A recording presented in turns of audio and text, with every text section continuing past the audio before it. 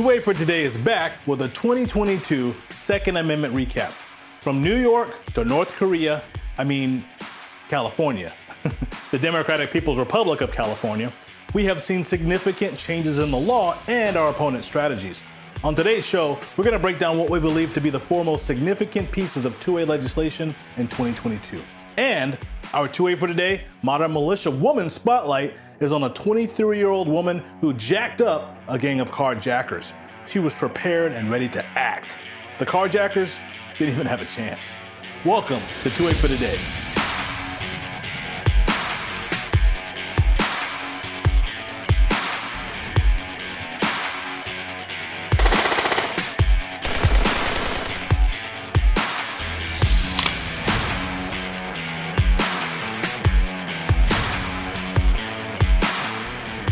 Two-Way for Today is a program where we explore all things Second Amendment, all things that protect, threaten, and violate the God-given and Second Amendment protected rights of all Americans. My name is Zoe, and I'm the host of Two-Way for Today. Number one, Bruin's domino effect. The first most significant piece of Second Amendment legislation in 2022 was the June Supreme Court ruling for New York State Rifle and Pistol Association, Inc. versus Bruin. In Bruin, the U.S. Supreme Court found the New York State's concealed carry law was unconstitutional. Duh. Because it required proper cause for an individual to obtain a concealed carry permit. The New York law that Bruin struck down was over a century old, and this is considered to be one of the most monumental decisions that the Supreme Court has handed down concerning the Second Amendment in several decades. As a result, a new precedent was set for gun control legislation, with many states' gun control laws now being challenged. The National Association for Gun Rights has sued several states and cities to end their assault weapons bans, including the Illinois cities of Highland Park and Naperville, and states like Connecticut, Massachusetts, Colorado, and Hawaii. In Colorado, a judge recently blocked an assault weapons ban following a lawsuit filed by the Rocky Mountain gun owners. Bruin was also cited by U.S. District Judge Joseph R. Goodwin in West Virginia, whose ruling, if it withstands appeal, would abolish a federal law requiring firearms to have serial numbers. Goodwin used an example of a law-abiding citizen buying a gun with a serial number on it and then removing the serial number. At that point, the citizen could be prosecuted federally for his possession of it. That's the definition of an infringement of one's right to possess a firearm. He also went on to make the case that if a citizen died and left his gun collection to his law-abiding daughter, she would inherit the weapon and then also be in possession of an illegal firearm. Despite the fact that it was illegally purchased by her father, and despite the fact that she was not the person who removed the serial number. These scenarios make clear that Section 922K is far more than the mere commercial regulation the government claims it to be. Rather, it's a blatant prohibition on possession. The Bruin decision was monumental for a couple of reasons. The court held that New York's proper cause requirement for a concealed carry license violated the 14th Amendment, preventing law-abiding citizens from exercising their Second Amendment rights. But perhaps the deepest implication of Bruin was the ruling's explicit refusal to allow the interest balancing tests that the courts have been using for years when ruling on gun legislation. According to Mark Oliva, the managing director of public affairs for the National Shooting Sports Foundation, the interest balancing test came from a dissent, not even the decision itself, to the 2008 Heller decision. But Oliva says that many of the courts are still using this interest balancing test anyway. Does it infringe upon your individual rights? And then does the government have the ability to infringe upon the Second Amendment in the name of public safety? Bruin ruled that this two-part test is unconstitutional. The Second Amendment is the very product of an interest balancing by the people, and it surely elevates above all other interests the right of law-abiding responsible citizens to use arms. Here's a caveat. I don't fully agree with the Bruin decision. I reject the incorporation doctrine, which interprets the law in a way that applies the Bill of Rights to the states. It's not an originalist proposition, to say the least. I believe it's a fundamental error, and though there are many arguments in the Bruin opinion that I fully agree with, I believe it's an error for the court to adopt the position that the federal government should make sweeping decisions that veto state power. If the Supreme Court would cease to be the de facto savior of our rights, then it would have more time to devote to overseeing Congress's trespass and our own district courts, which have been using that loose interpretation, the incorporation doctrine, to expand federal power almost without restraint. And the Bruin decision is really no exception. Number 2, New York's Concealed Carry Improvement Act's parallel domino effect. The Bruen decision didn't deter Governor Kathy Hochul in her push for more gun control legislation. So this brings us to our second most significant two-way legislation in 2022. In July, Hochul signed the Concealed Carry Improvement Act, the CCIA. This legislation makes it illegal to carry a gun in public places such as churches, schools, subways, and Times Square. It also makes issuing concealed carry permits dependent on completion of hours of training, good moral character, along with a review of every applicant's social media activity from the past 3 years. So did Zuckerberg ban you from Facebook? Gun rights advocates immediately want a temporary restraining order against New York's new law. According to Michael Hill at the Associated Press, the end result was a licensing scheme that prohibited people from carrying a handgun for self-defense, unless the applicant could persuade licensing officials that they wouldn't use it to hurt themselves or others. U.S. District Judge Glenn Suddaby, the judge that struck down several elements of the law, had this to say about the hastily cobbled code.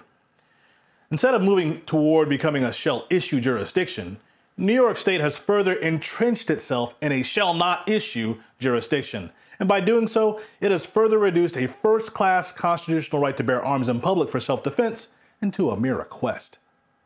After a brief game of ping pong in the federal courts, the Second Circuit has granted the state's request for an emergency interim stay pending additional consideration by an appellate panel.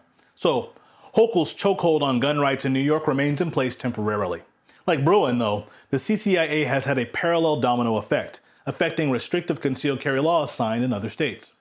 A California bill similar to New York's CCIA failed to pass the legislature by one vote. In early October, New Jersey unveiled its version, which includes stipulations such as disqualifying concealed carry applicants who have passed restraining orders or other character of temperament concerns, similar to the CCIA's good moral character requirement.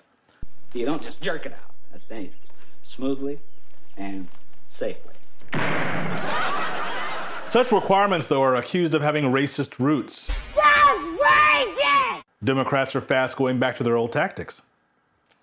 The bill also requires permit holders to carry insurance to protect against accidental discharge.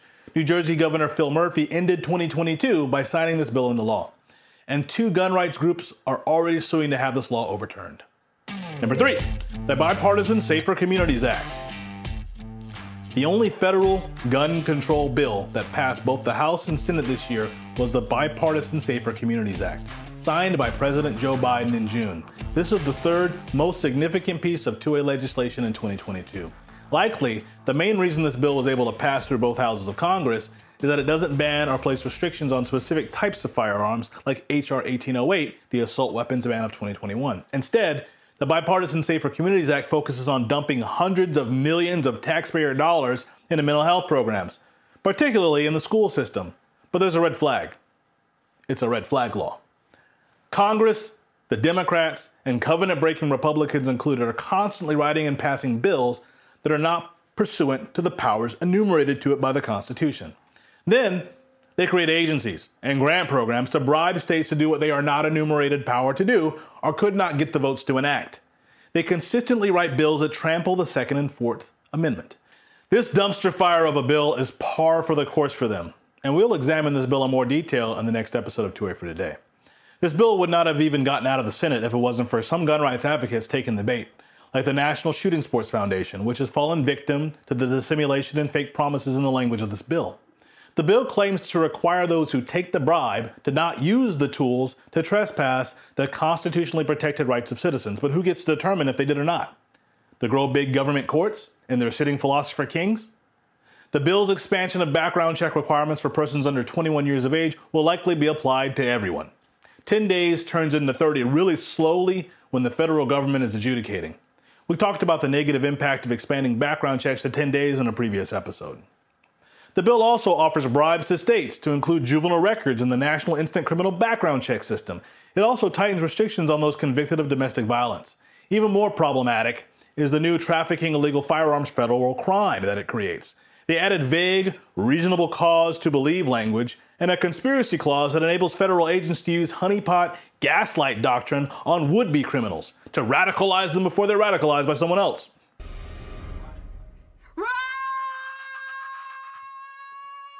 That kind of pre-crime legislation enables prosecutors to put great pressure on folks who haven't even yet committed the crime, but were planning to, even if their co-conspirator was a confidential human source, better known as a Fed.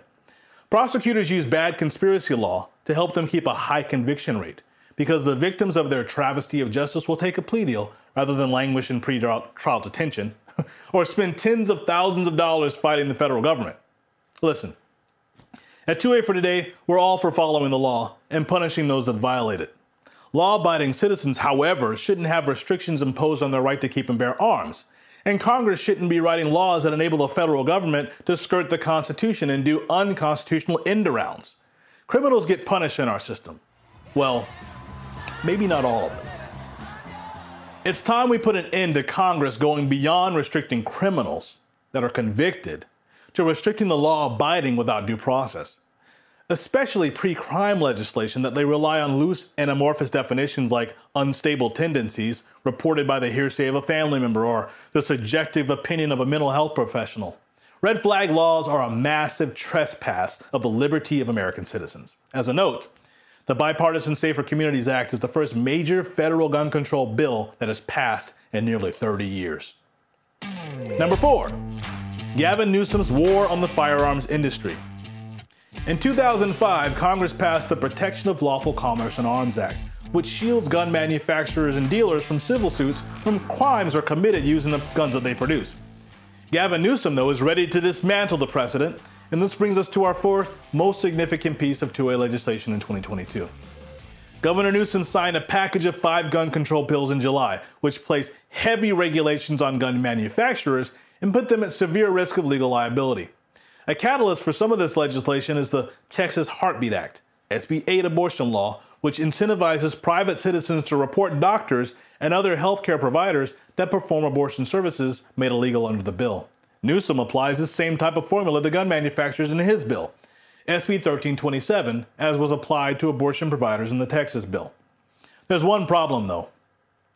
Ending a baby's life isn't exactly the same as selling a firearm, which could be used for many altruistic purposes, including hunting or food, empowerment and companionship developed through competitive shooting and protection for yourself and those around you. Abortions just kill somebody.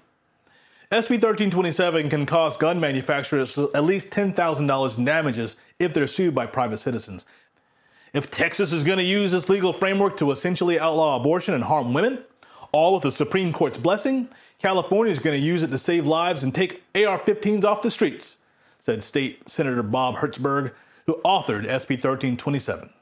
But thankfully, SB 1327 was struck down, and the district court judge that struck it down has struck down several reams of California's policy malpractice during Newsom's tenure, including ammunition restrictions that Newsom championed and California's long-standing ban on so-called assault weapons.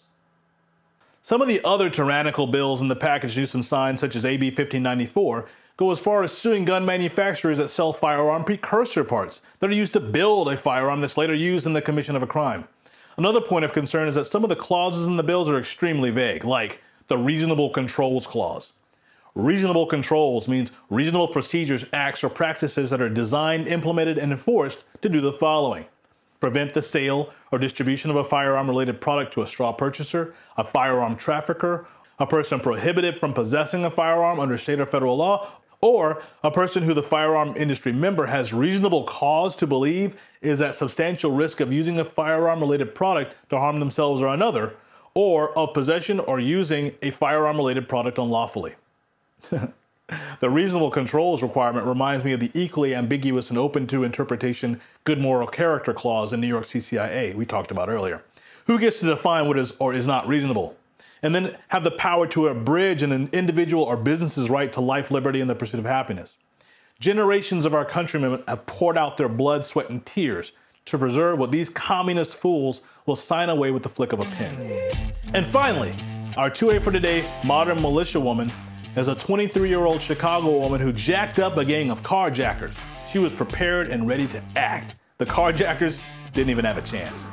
It was 2 a.m. when 4 men spilled out of a black sedan and approached the woman who was sitting in her vehicle. One of the carjackers pulled out a gun. Without hesitation, our modern militia woman shot the assailant in the head exited the vehicle, and ran for her life. I ran for my life. Ain't nobody got time for that.